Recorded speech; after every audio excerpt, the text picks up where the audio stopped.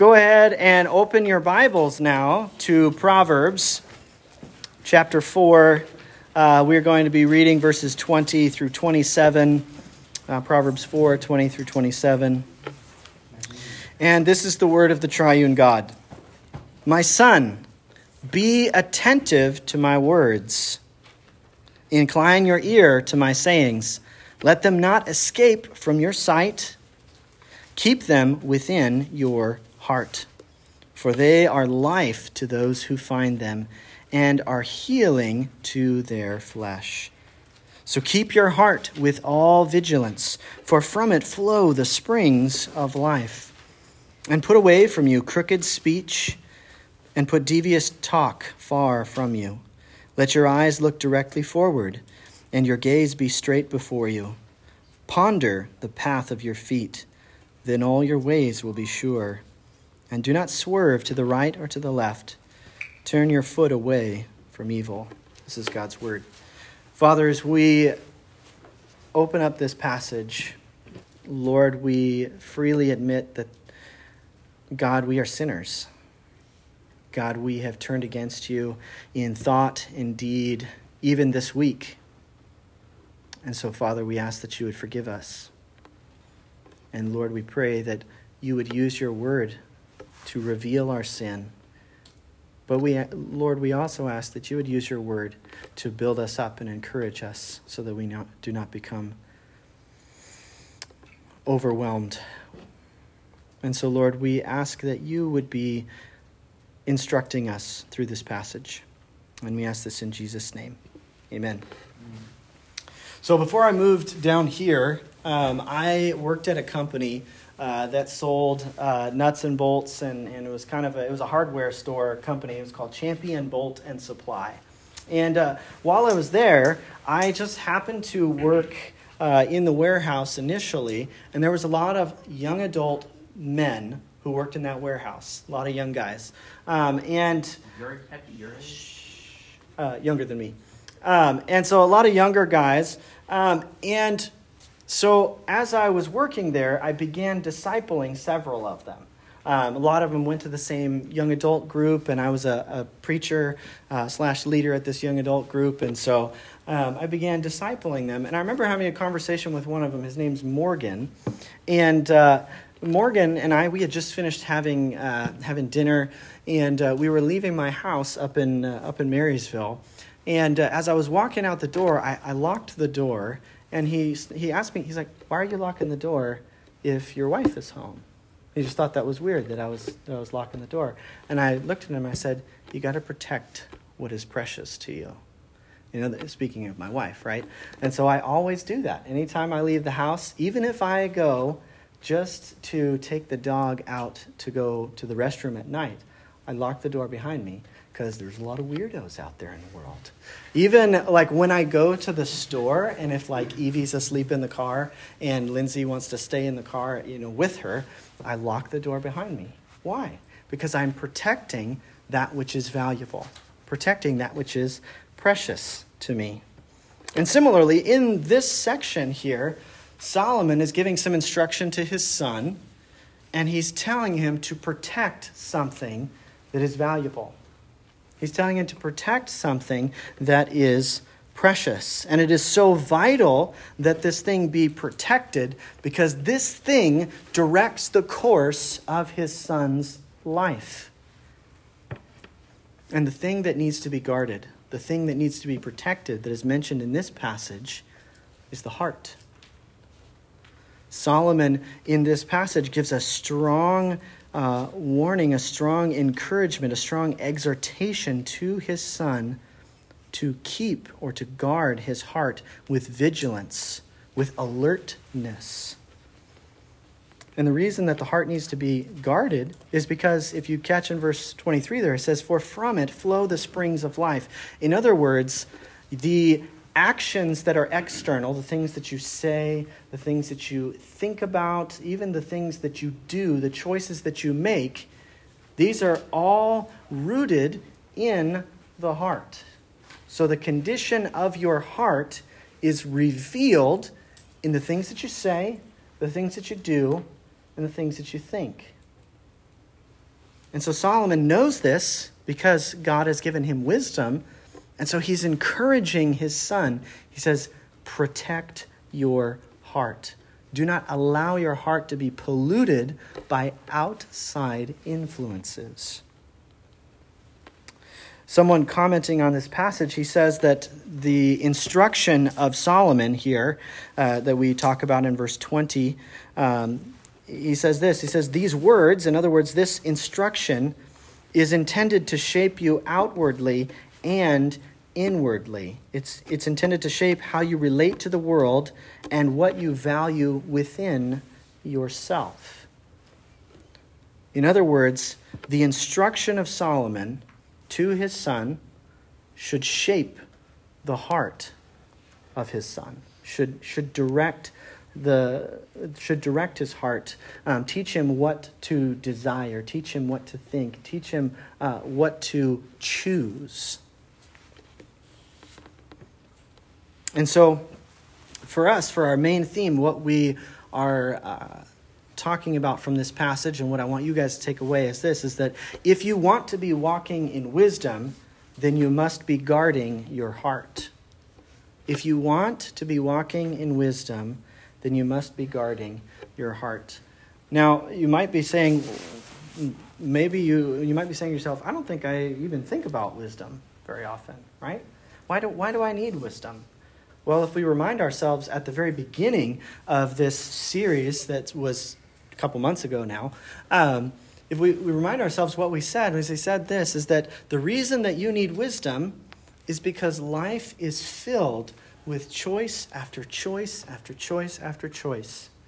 And every choice you make, there's only two outcomes. One, you make a choice that pleases God and brings glory to him. Or two, you make a choice that is disobedient to God and does not bring glory to him. Those are the two options. This is what Proverbs puts before us as readers of this book. There's the way of wisdom and the way of foolishness. There's no middle ground. There's no neutrality. This is because all of life is lived, as the old Latin phrase goes, coram Deo. In other words, all of life is lived before the face of God, under the watchful eyes of God. So everything that you think, say, and do, God sees it, knows it, and either you are honoring him and pleasing him, or you are not. And there's no in between. And that goes for every single detail of our lives, which we don't think about our lives in that way. A lot of times we think of our lives in these big moments where we're like, when I'm tempted to, go to a party and drink, and I say, no, I'm not going to do that. We think that those are the moments that matter, and they do matter, right? But what this passage tells us and what God's word tells us is that your life isn't only shaped by these big moments, but rather your life is lived in the everyday, mundane choices. Your life is directed even by just the thoughts that you allow yourself to entertain. Your heart is being shaped by the thoughts that you allow yourself to think.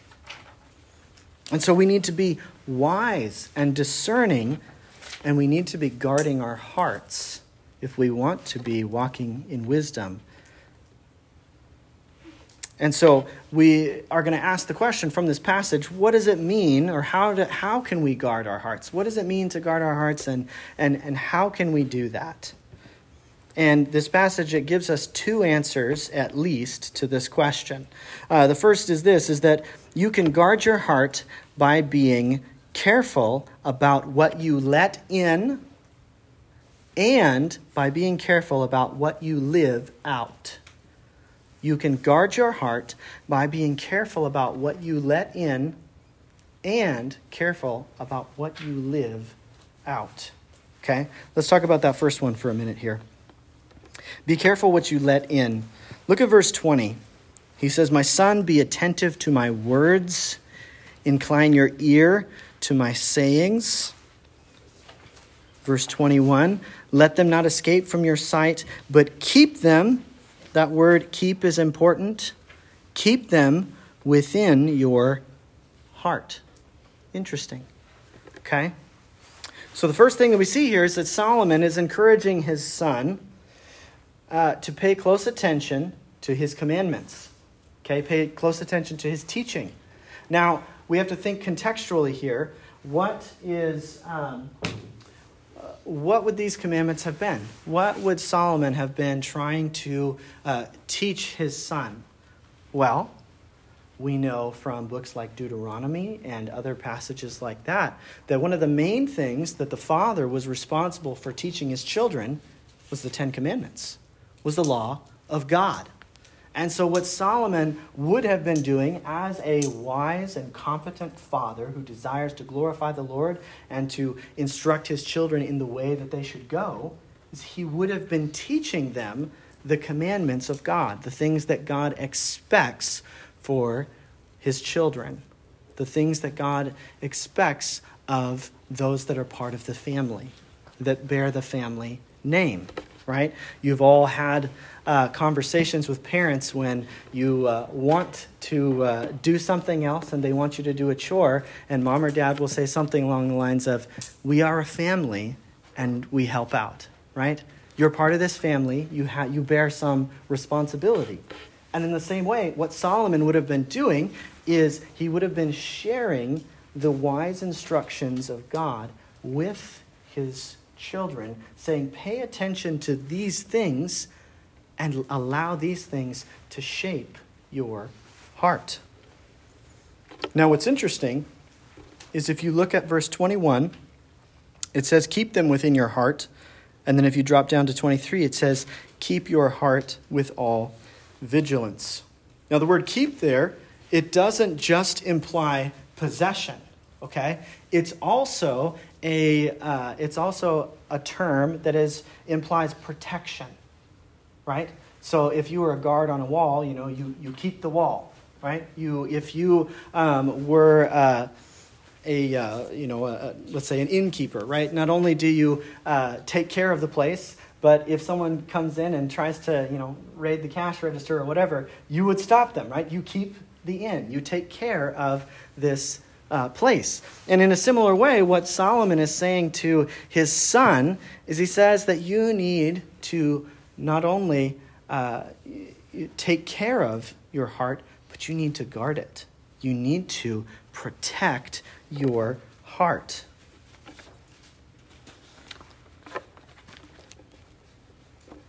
And one of the ways that Solomon tells his son that he can protect his heart is by letting the right things in and keeping the right things out.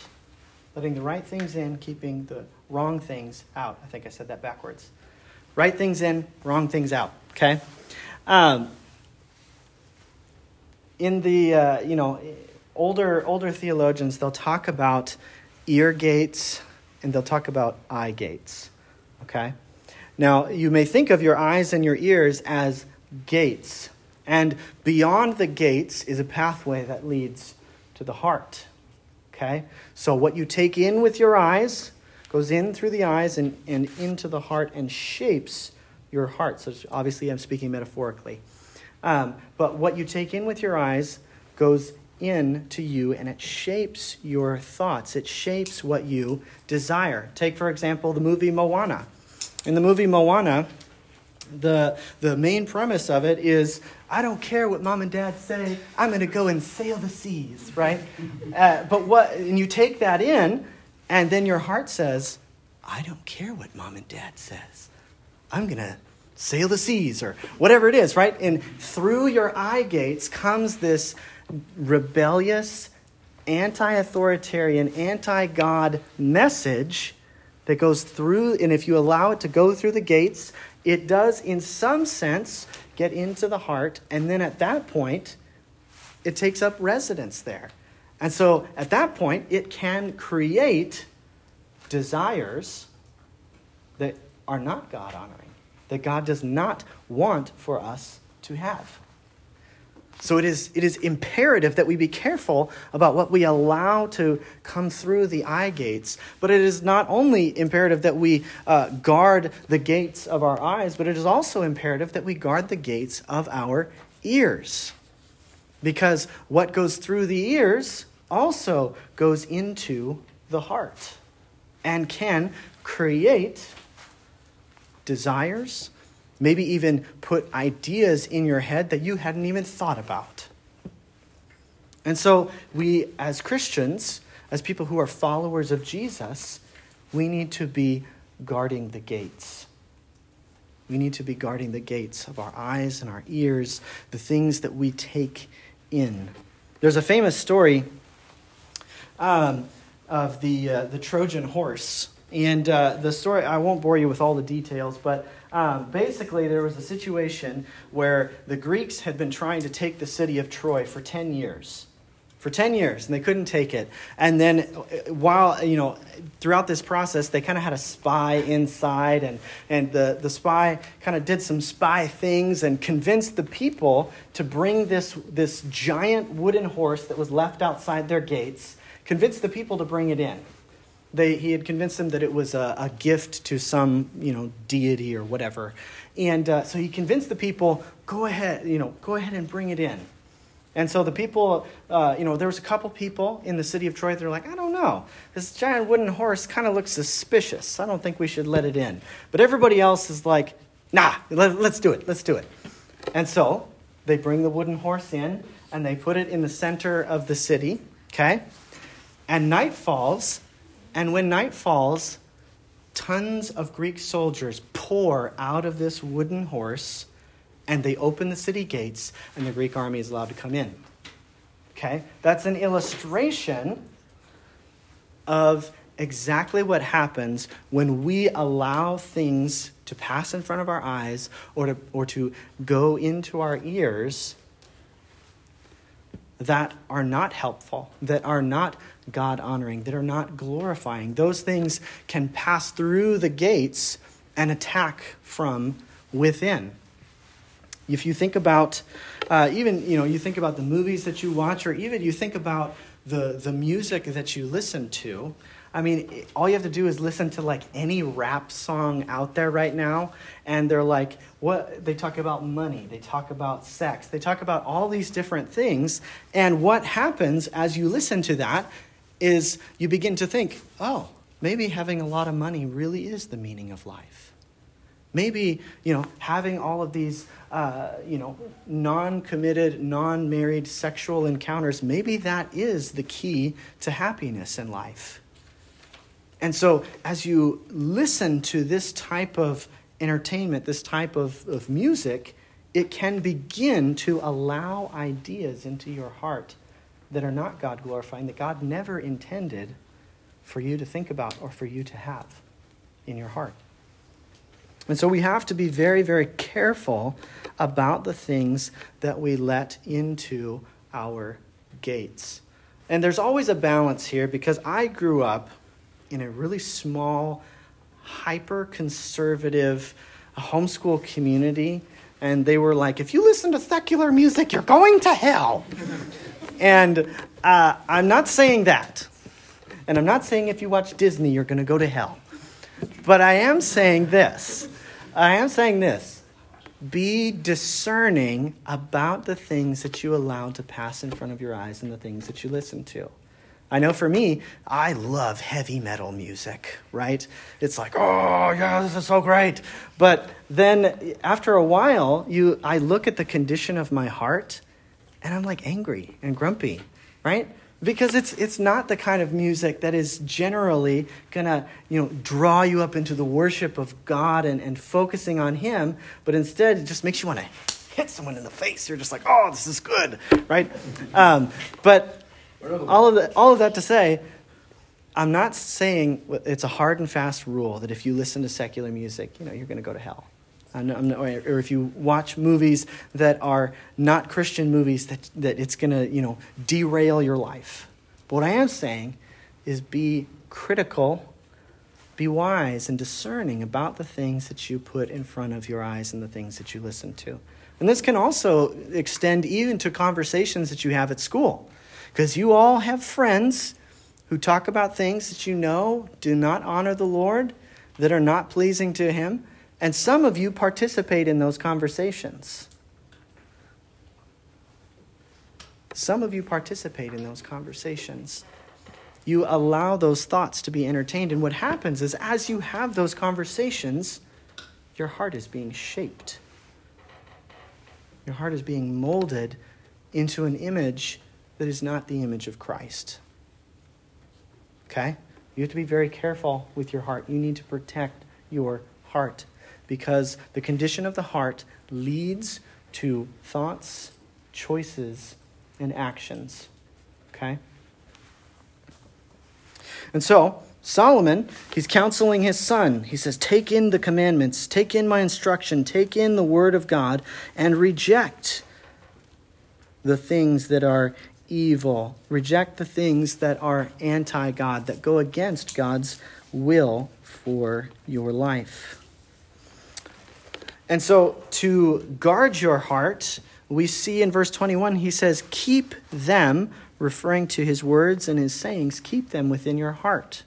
In other words, what you should be regularly ruminating on, what you should be regularly thinking about in your everyday life, is the word of God. Is what the Lord has to say, because his word is truth, and his word is the words of eternal life. One commentator on this passage, he said this. He says that above all, the heart must be guarded by sound doctrine. Above all, the heart must be guarded by sound doctrine, by right teaching, by the word of God.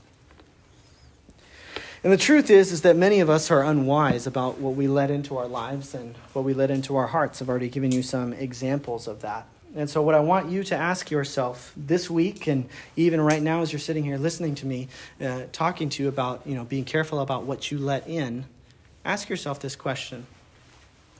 What are you letting into your heart that isn't helping your relationship with Jesus? Think about your life, what you do throughout the week, the things that you watch on YouTube, the things that you discuss with your friends at school. What are you letting into your life? What are you letting into your heart that is not helping your relationship with Jesus, but is actually hindering it? And as you ponder that question, identify those things and do what the author of Hebrews tells you to do. Lay aside every weight and hindrance that will prevent you from running the race that God has set before you. Lay aside those things and run the race that God has set before you. Replace those outside voices with the voice of God in his word. So be careful about what you let in. And secondly, be careful about what you live out. Look at verse 24. He says, put away crooked speech and put away devious talk far from you. Let your eyes look directly forward and your gaze be straight before you. Think about or ponder the path of your feet. In other words, do exactly what I just told you to do. Think about the direction of your life. Think about what you're doing on a daily basis and what you're allowing into your life. Ponder the path of your feet, and then all your ways will be sure. And you do not swerve to the right or to the left.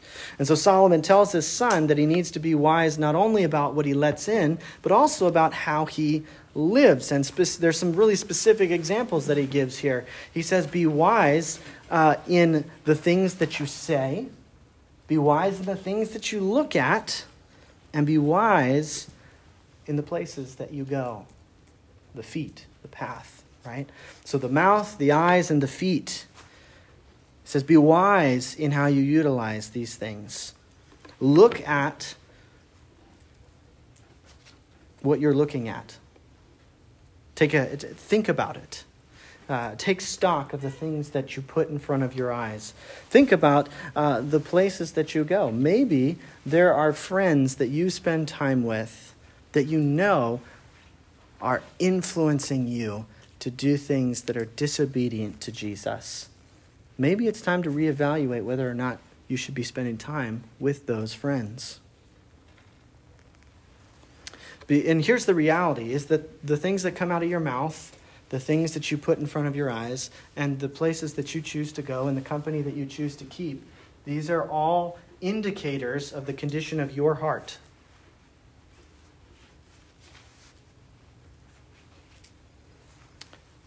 And so you need to be asking yourself, what is revealed by these actions? Is what is being revealed that my heart is more influenced by sin, Satan, and the world than it is by Jesus? Is that true of you? Ralph Waldo Emerson was a philosopher and writer, and he was a public speaker. He's also kind of an idiot in some ways. He really had some very weird views about God. But he did get one thing right. He said this. He said that if you sow a thought, you will reap an action. Listen to this. Pay attention to these words. If you sow a thought, you reap an action. Sow an act, and you will reap a habit. Sow a habit, and you will reap a character. And sow a character, and you will reap a destiny. Do you see the progression there? Goes from thoughts to actions, actions to habit, habit to character, character to destiny. Okay? Where does all of that start? It starts in the heart. Right? Sow a thought, you reap an action. Biblically speaking, where the seat of our thoughts, where our thoughts reside, is in the heart. And so what thoughts you allow yourself to entertain will lead to actions, and those actions, as you repeat them, will become habits, and those habits will forge a character in your life, and that character will be who you ultimately are and will guide you along the path to your ultimate destiny, whether that is eternity in heaven with the Lord Jesus Christ or eternity in hell with Satan and his demons in everlasting suffering. So be careful about what you live out, the way that you live. Be wise about these things. And so Solomon here, what he's doing is he's wanting his son to see the importance of guarding his heart and the importance of refraining from saying things, looking at things, and going places that he knows are dishonoring to God.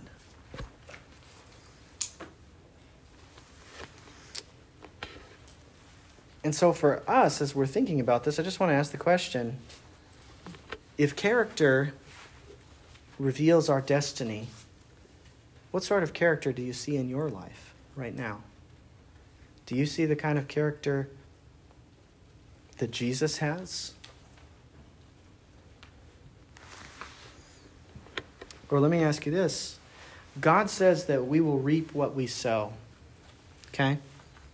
What are you planting in your life? Are you planting seeds of envy? Looking at other people and coveting what they have? Are you sowing seeds of lust? Desiring things, maybe even sexual experiences that God says you should not have? Are you planting seeds of self-reliance? Living your life functionally as though God doesn't really exist, though you may intellectually agree with his existence, but you live your everyday life like he doesn't really matter and like he shouldn't be involved in all of your choices and in all the circumstances of your life? Is that the seeds that you're planting? Self-reliance? Are you planting seeds of doubt? You hear maybe a still small voice in your heart say, God doesn't exist. Do you give in to that? Do you allow yourself to think about that? Or do you choose to plant seeds of grace? Do you choose to plant seeds of forgiveness, of patience, seeds of sacrifice, seeds of self-control, seeds of love? Are these the things that you're planting in your life? Or are you planting the other kind of seeds? There's a Switchfoot song. I've been listening to them at youth group a little bit, but there's a song. It's called "This Is Your Life," and I don't necessarily agree with that title because if you're a Christian, your life is Jesus' life. But for the sake of the illustration, the song is called "This Is Your Life," and in the song he says, "This is your life. Are you who you want to be?" This is your life. Are you who you want to be? My question for you, as you look at the choices that you've been making, the things you've been thinking about, watching, listening to, conversations you're having with your friends, are you who you really want to be? Are you living the way that Jesus wants you to live? Because now is the time to make the right choices. This is why the Holy Spirit says in the book of Hebrews, he says, today is called the day of salvation. And as you hear these words, do not harden your hearts as the Israelites did in the wilderness and died. But instead, repent, listen to the words of God, and direct your steps in accordance with his commands, in accordance with his words. You see, you guys are at such a crucial time in life because there are habits that are being formed in your life that are going to affect you for the rest of your life. You are making choices now that will have lasting impacts on your lives. You need to be wise.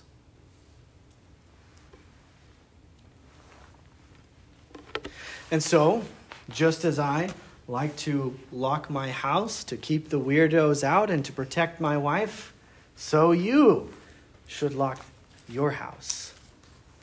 You should lock the doors, the gates of your heart to keep out the things that are God dishonoring, that will tempt you to live in a way that is contrary to what God has called you to. And ultimately, this is something that you will only want to do if you have a relationship with Jesus. This is ultimately something you will only want to do if you love Jesus. And you really will only understand the love of Jesus, and you really will only love Jesus if you understand the gospel. Paul, the apostle, in the letter to the Galatians, he said this. He said, I have been crucified with Christ. It is no longer I who live, but Christ who lives in me. And the life that I now live, I live by faith in the Son of God who loved me and gave himself for me. And so Paul was radically changed by the truth that Jesus died for him. And because of that, it changed his heart and it changed the choices that he made. You need to think deeply about the love of Jesus, about the fact that Jesus died for you. I'm talking to you. You need to think about that. Because as you think about that, as you let it melt your heart and shape your heart, it will move you to make wise choices. It will move you to be wise about what you let in and what you live out. There's a song by a guy named Chris Renzema, and I'll close with this. One of my favorite songs, it's called Springtime.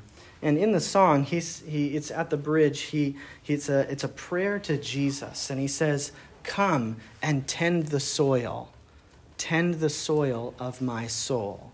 And like a garden, I will grow. I hope that that's your prayer. I hope that's all of our prayer, is that we would ask Jesus to come and to keep and to care for our hearts, to protect us through faith in the gospel. Let's pray.